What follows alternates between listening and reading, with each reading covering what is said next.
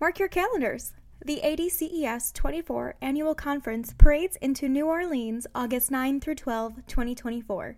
Registration opens March 26, but you can start planning your trip now. Get ready to seize opportunities to connect, learn, and optimize your diabetes care and education practice. Stay tuned for updates at adces24.org.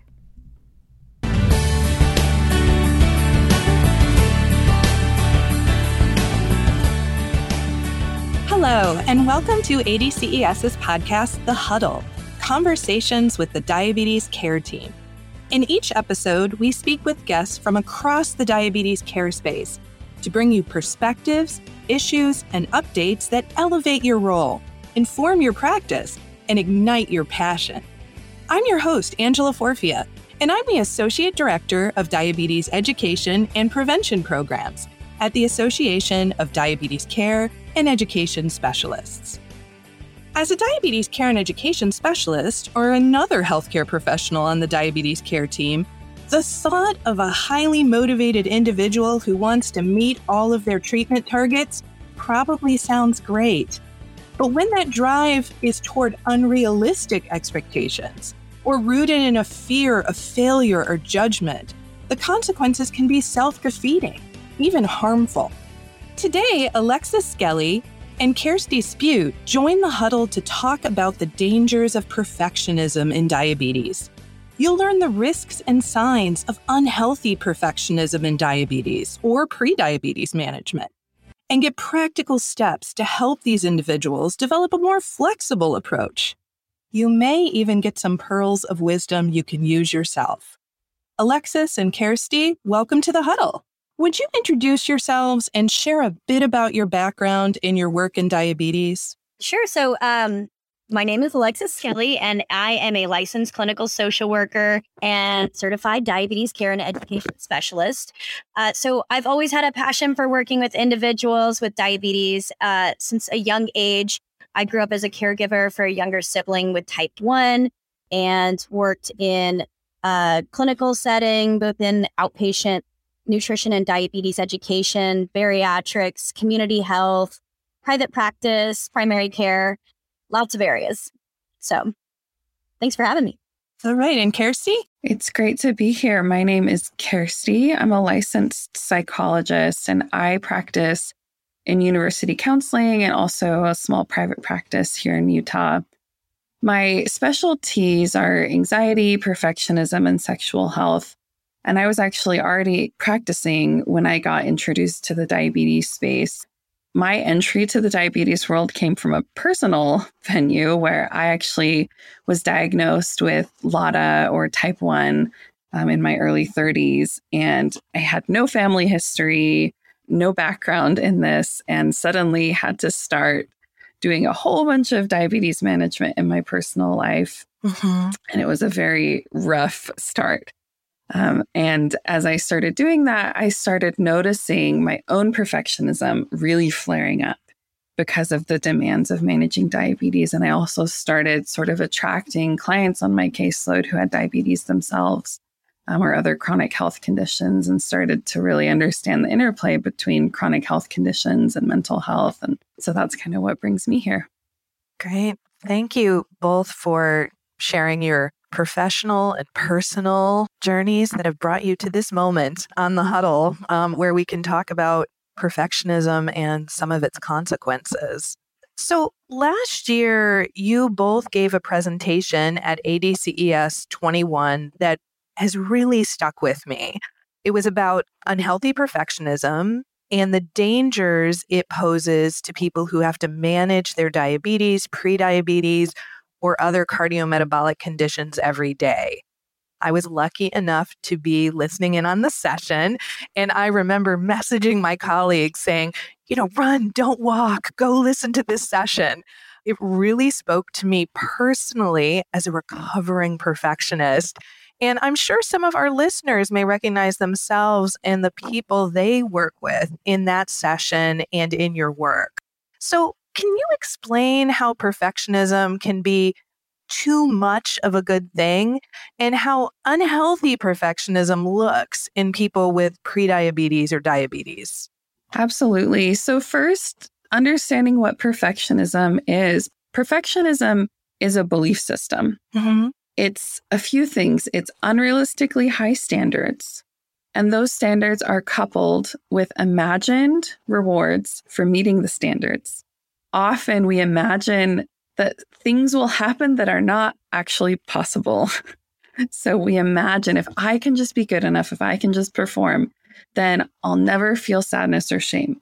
I'll always be loved. I'll never have to struggle. In diabetes, that might look like I'll never have a complication ever. Mm-hmm. I'll have perfect, quote unquote, control, because perfectionism thinks in terms of control, where we know that's not a helpful word to use.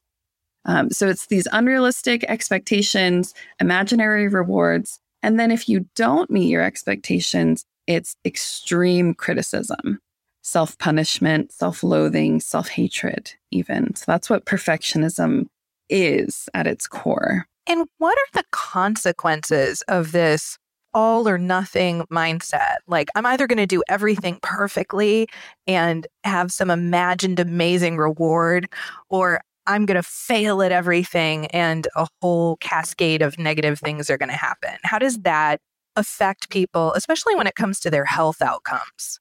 Absolutely. And I think when we go back and we look at this sort of what we call like the excessive and avoidant approach, that excessive approach is what we typically think about when we think about perfectionism. And that's a message that we really want to convey, is that perfectionism doesn't just show up in that way, but that's something that really tends to be communicated in the more clinical setting, right? And something that we tend to praise in a clinical setting. And when I see someone who is trying to meet those ideals that or practicing that sort of excessive perfectionism, I'm questioning, like, A, how sustainable is this, right? Is it something that we can keep up, or like, is the bottom about to fall out? And B, how is this affecting your mental health? Are you under extreme anxiety? Are you feeling burned out? How's that affecting other areas of your life that are probably being sacrificed in order to meet those ideal expectations? And so the other side of things that I think is really important for individuals to know is you'll have people that are like, how can I be a perfectionist? Like, I'm not doing what I'm supposed to do, or I'm failing, right? And that's really these individuals who avoid doing those things, whether it's checking blood sugar, taking meds, or even showing up to doctor's appointments, because they know they can't meet those unrealistic expectations, that sort of perfectionistic or excessive approach. And so those are the individuals that we typically find as labeled as non-compliant, right? That comes along with a whole slew of, mental health struggles as well, that, what's the point in trying if I know I'm going to fail? I love that, Alexis. And I would just add to, as the individual who's using that avoidance, they often feel like the label perfectionist could not possibly fit. I can't tell you how many clients I've had who have said, I'm not a perfectionist, I'm failing at everything. Perfectionism is not about how much you're achieving. It's about the mindset you use to approach your life, right? And the avoidance, procrastinating, putting things off can be just as perfectionist as counting, checking, overdoing, over-researching. Great. This is also really staying with me here today. We'll talk after the podcast. So as clinicians and mental health professionals yourselves, you have such a valuable perspective on how individuals can address this if they, like me, see this trait in themselves or their patients. So what are some of your favorite strategies to prevent the pitfalls of perfectionism? I think one big area is definitely starting where you are, right? What is life like for you right now, and adopting that growth mindset of this is where I am and what's achievable for me. What areas am I trying to improve or change? And those constant improvements really produce significant benefits and big results, in all areas of life. But certainly when we think about perfectionism, starting really small, starting where you're at, and having compassion for that. That compassion is a huge piece. One of the most research-backed interventions for perfectionism is self-compassion. So as an individual with diabetes, being able to relate to yourself with self-compassion means having mindfulness for what you're feeling, what you're experiencing, how hard it is, knowing that you're not alone, and then treating yourself with kindness, regardless of what your numbers look like, what your complications look like, what your other life variables look like, being able to treat yourself with kindness. Mm-hmm. As a provider, it's being able to treat clients or patients with that compassion, modeling it for them, being able to say, it's okay to focus on things other than just numbers in your visits with patients. Mm-hmm. Being able to lower expectations. I think there's a huge amount of fear with providers in lowering expectations, especially for clients who appear to be quote unquote non-compliant because they're using that perfectionistic avoidance.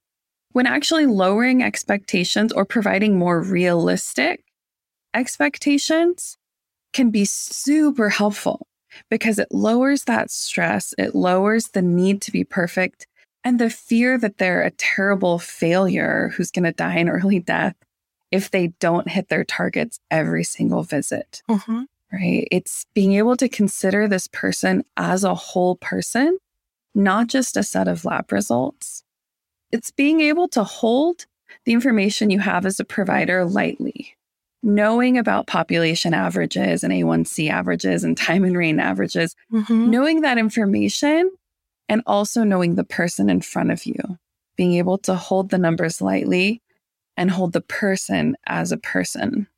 I'm going to follow up, Kersti, on something that you said, which is, focusing on things other than numbers. So I spend a lot of my professional life on the diabetes prevention side. And, as you know, in population health, BMI and BMI ranges can be helpful as we think about risk as a population level phenomenon.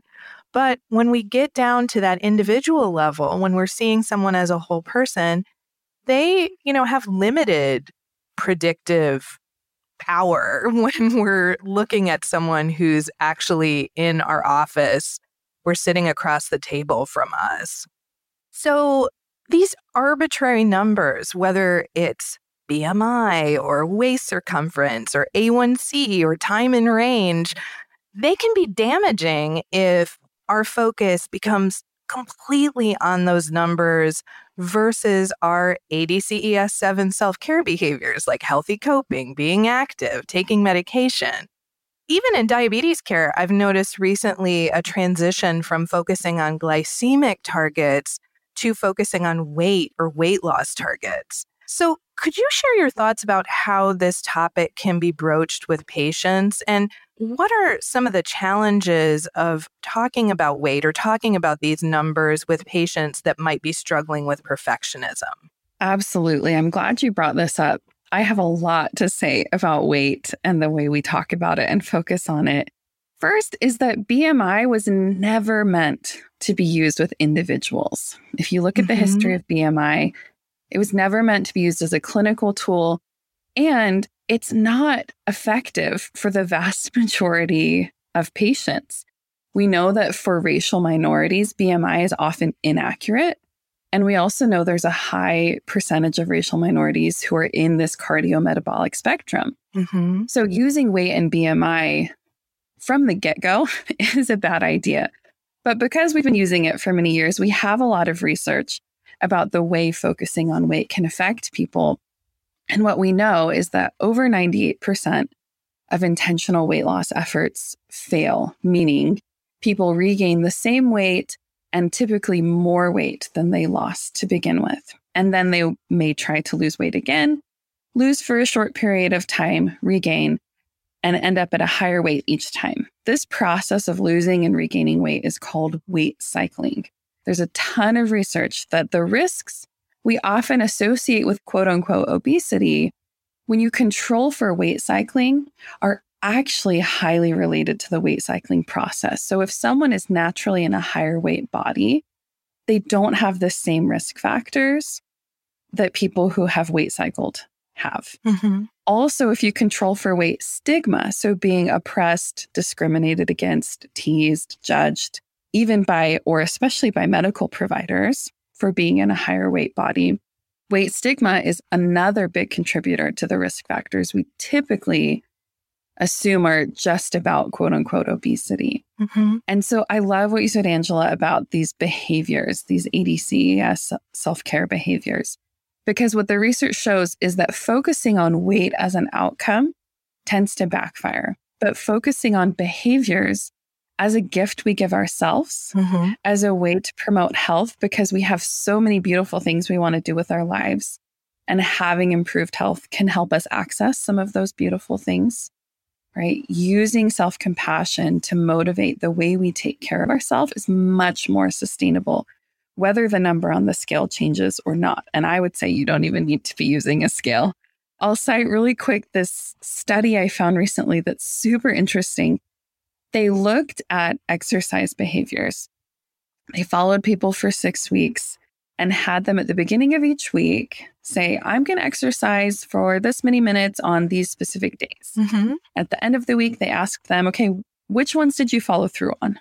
And they were looking at that prediction versus follow through. And they grouped the people into 2 groups based on their history of procrastinating. Right. So my perfectionism flag's going up because I'm like, oh, procrastinating is often about perfectionism. So they have a group of people who tend in life to procrastinate more and who tend to procrastinate less, these 2 groups. And unsurprisingly, when they look at exercise follow through, it's much higher in the group of people who don't procrastinate as much. It's much lower in the group of people who do procrastinate. Where it gets interesting is they also measured self-compassion. And when you look at the high procrastinating group who tend to have tough follow-through or low follow-through on their plans to move their bodies, people in that group who had high levels of self-compassion had the same follow-through in exercise as the low procrastinating group. There was no statistical difference. What this tells us is that self-compassion is an effective intervention for helping us do health behaviors. Exercising out of punishment and shame and hating our body is not going to work in the long run. And that stress response is going to backfire on our blood sugars. Mm-hmm. Doing those same behaviors out of love and care and concern for ourselves makes us much more likely to keep doing them over time. Yeah, this is great information. I actually just finished reading a very small, thin book, but it was about cleaning your home, keeping your house clean, and how sometimes we, sort of use that as a cudgel of like, oh, I should dust. Look how messy my sink is. And instead of us serving, our space, like think about how our space is serving us. I'm creating spaces that serve me. I'm creating spaces that I can do work in. And sort of shifting that narrative and seeing the beauty of a messy sink. Like my messy sink means that I'm, preparing food and I'm nourishing my family and injecting that compassion into something as simple as, a messy sink or a floor drobe of laundry that hasn't been folded yet. And I think that, again, that's moving the focus from, this imagined perfect outcome to these behaviors that you can do and injecting that compassion into that space, even if it's the physical space that you live in or the space you inhabit in your body. I think it's very similar. So this is all great information. It's certainly causing my, wheels to spin. And this is also the perfect spot for a 30-second break and an important message from ADCES. ADCES 22 on-demand access is available from August 22 through October 24. If you already registered for ADCES 22 in Baltimore, then on-demand access is included in your registration, free of charge. If you missed the in-person event, this is your chance to access select recorded education sessions and earn up to 20.5 continuing education credits.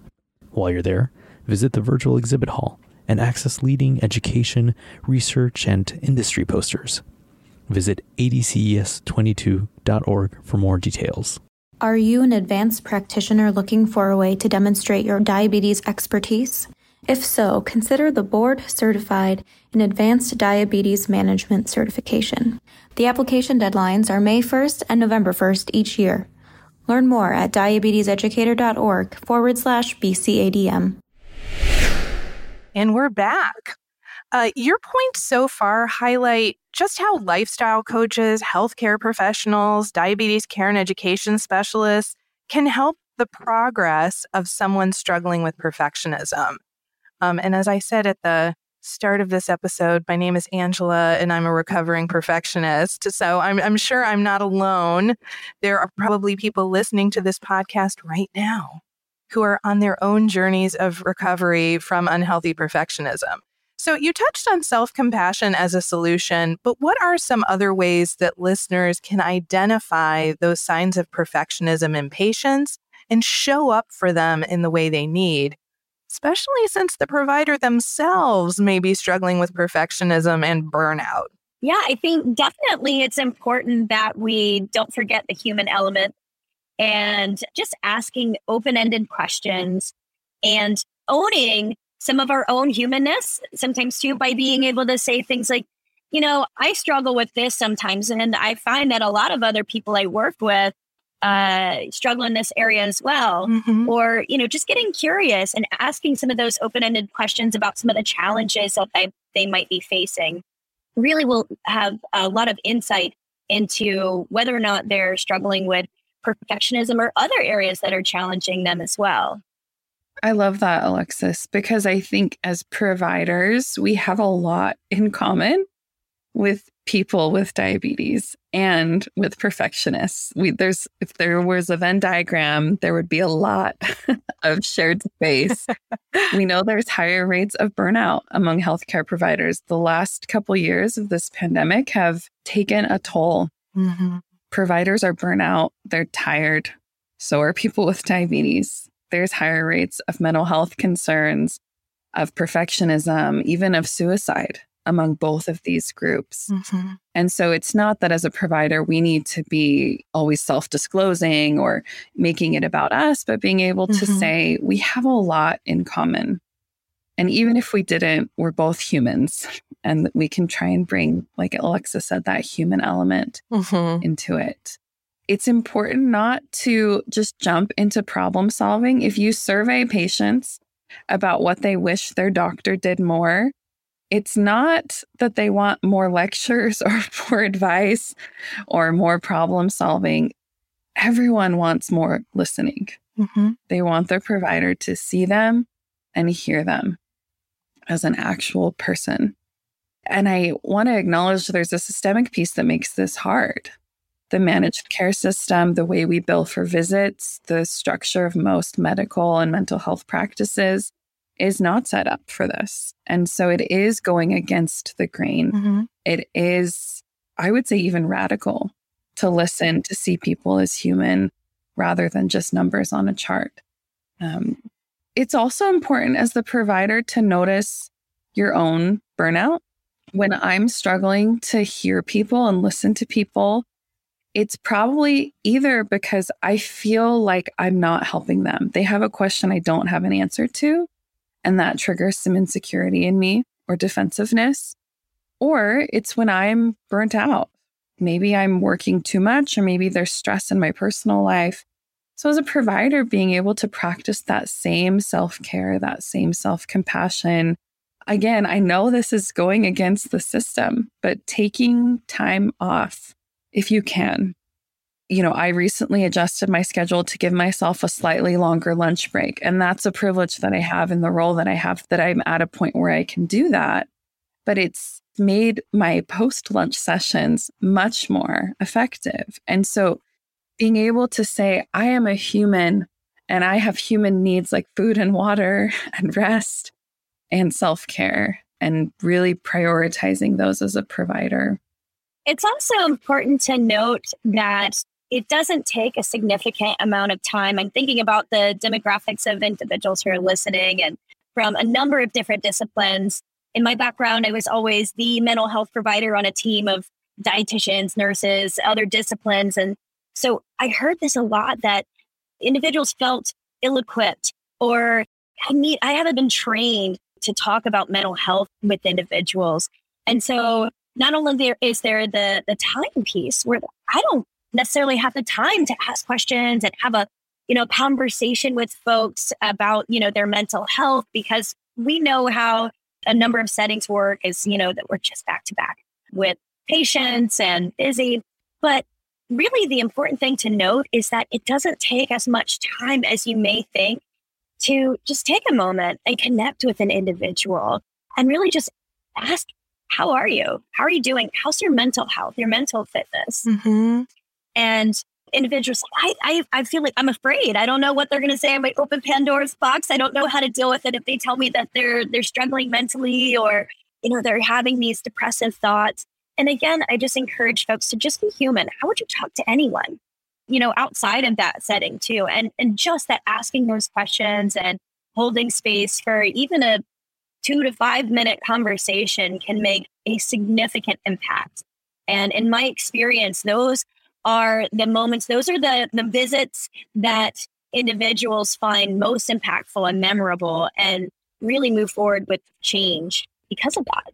So I would empower anyone listening, no matter your discipline or background, to have that courage to just open up and allow people to tell you a little bit. Mm-hmm. I'll add real quick too, if you feel like there's absolutely no wiggle room in your brief visits with clients, think bigger. Think of the system. You operate in some sort of healthcare setting. People complete paperwork all the time, right? And we know that there are certain mental health concerns that are much more likely for people with diabetes, such as disordered eating, suicide, and depression and anxiety. All three of those have well-validated and often open access free assessment tools that healthcare providers can use. I would say at least once a year, you should be screening. When you order those yearly labs, also have them just complete these quick, eating disorder, suicide, depression, anxiety scales. So you can check in on that. When it comes to mental health, I know sometimes we're a little tentative about opening the door with people with diabetes or prediabetes. And, exactly as you said, Alexis, we may feel like we don't have the time, or we may be worried that we're going to get quickly out of our depth and have to refer to a specialist. So can you offer any guidance about that, how to have those conversations and when to make the decision to refer? Absolutely. I'm going to go back to those screening tools that Kersti mentioned, those for eating disorders, suicidality, depression, anxiety. Completing those on at least an annual basis gives some good insight there as to not only are these situations taking place, but their level of severity and whether or not referral is necessary. So those tools are super helpful in that regard. In addition to that, the ADA did publish a psychosocial standards of care for individuals with diabetes, which gives sort of a spectrum of these times when individuals are more vulnerable to diabetes distress or other mental health concerns. And so those are times we know certainly at onset of complications, changes in medication, some sort of high risk times when individuals are more vulnerable to mental health challenges associated with diabetes or otherwise. Absolutely. It makes me think of my own diagnosis. It took a long time to actually get diagnosed, in part because of that weight stigma we talked about earlier, because we know one of the symptoms of type 1 is unintentional weight loss. And my healthcare providers assumed that that must be a great thing. And I had a lot of comments from healthcare providers when I would say, hey, I don't know why I'm losing all this weight. They would say, well, any weight loss will be helpful for any other health conditions you have, right? And so I had to really advocate and change doctors until I finally found someone who would actually order the labs, which showed, oh, I have an autoimmune disease that's killing my pancreas, right? And I remember when she came back into the room with my A1C of like 15 and said, how do you feel about needles? And I was really overwhelmed, but I tried to keep it together because sometimes as a patient, you feel like you have to be the quote unquote good patient to be taken seriously. And after she gave me the information and the insulin and sample boxes and all of these things, she looked at me and she put one hand on my knee. I was sitting on the exam table and she said, "This must be really hard for you." And I just burst into tears and was like, "It is. I was not expecting this. I didn't know you could get this disease without family history. And this is really scary." And she just said, "I'm here for you. Call our office whenever you need. We're referring you to endo, but I'm still here for you. And we'll get through this together." That was it. I mean, that was a 15-second intervention. Yeah. But it was being authentic. It was being a human. It was putting herself in my shoes and being like, whoa, this woman in her early 30s has just had her entire life changed. This must be hard for her. Let me say that out loud, right? It was that simple. Being able to put yourself in their shoes and try and show that authentic empathy. So it doesn't have to take as much investment or time as you might think to just touch on the mental health piece. And then, of course, as mental health professionals, Alexis and I will both say, refer to us. If you see something that's being touched on that feels like, oh, there might be a lot here, make sure that your practice has an up-to-date and fully fleshed out referral list for mental health providers in your area. We know that diabetes is a disease that requires an interdisciplinary approach, right? We've got care and education specialists, we've got nutritionists, we've got nurses, we've got all of these pieces. Don't forget your therapists. Don't forget your psychiatrists, right? Making sure that, again, at a system level, there's a process that makes it easy for you to refer out to additional care. Thank you so much for sharing your story and also kind of pointing out how simple it can be of just being a human being and seeing someone as another human being and saying, "How are you?" or "This must be hard for you," or "Let's talk about this," and not just looking at that A1C and just getting the referrals into the EHR, but actually being present and listening. So thank you so much for your time and generosity in sharing, your professional expertise and your personal story, all of these valuable insights that you've shared during our conversation.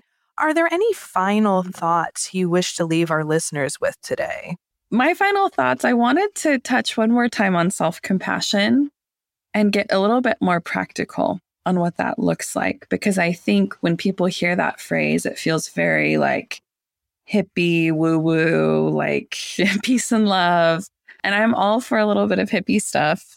But I do want to emphasize that self-compassion is a research-backed intervention. There are a ton of research teams doing really good work on this. The resource I often point people to, and we can put these in the show notes as well, is a website and a book by Kristen Neff.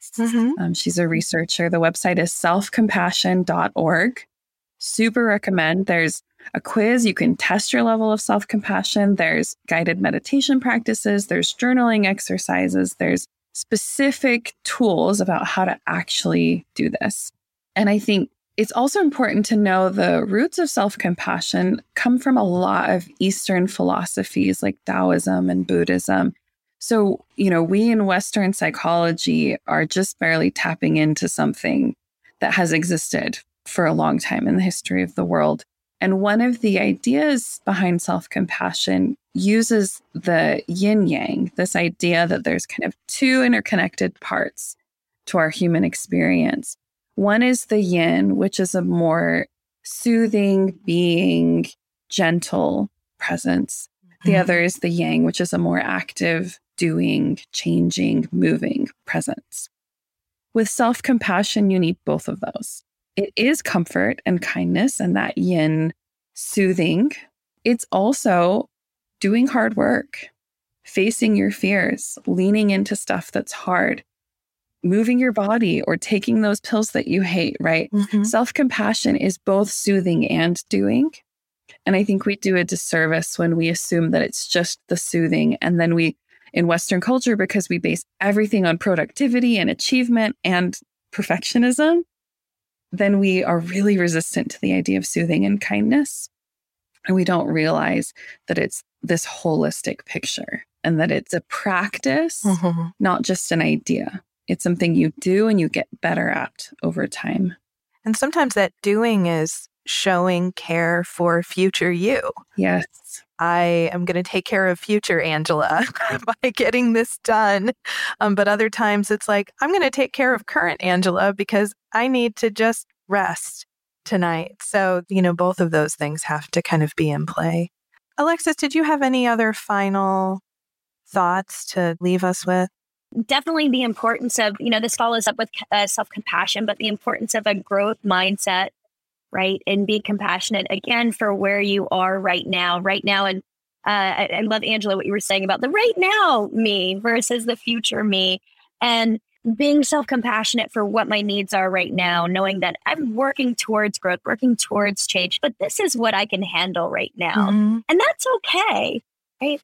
And being self-compassionate in that, holding that space for yourself while continuing to make those sort of improvements. I think that's something that as healthcare providers who do have to take a look at these metrics and, discuss those, being able to also have that space to communicate that self-compassion and that growth mindset that, yeah, this is the ideals that I'm obligated to communicate, but let's take a look at where you are now and what's realistic, what's doable, and where we can start, even if it's super, super small. That is so powerful. And it is empowering to individuals. Great.